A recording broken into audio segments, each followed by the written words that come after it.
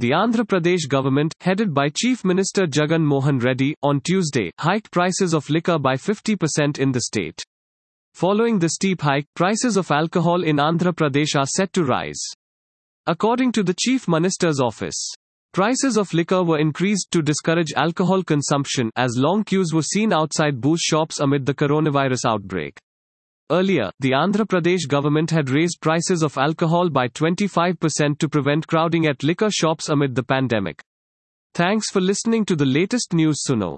Be sure to visit latestnewssuno.com to discover our fantastic content. Subscribe to our podcast on Spotify, iTunes or Google Podcast. अब news सुनो बस 60 second में.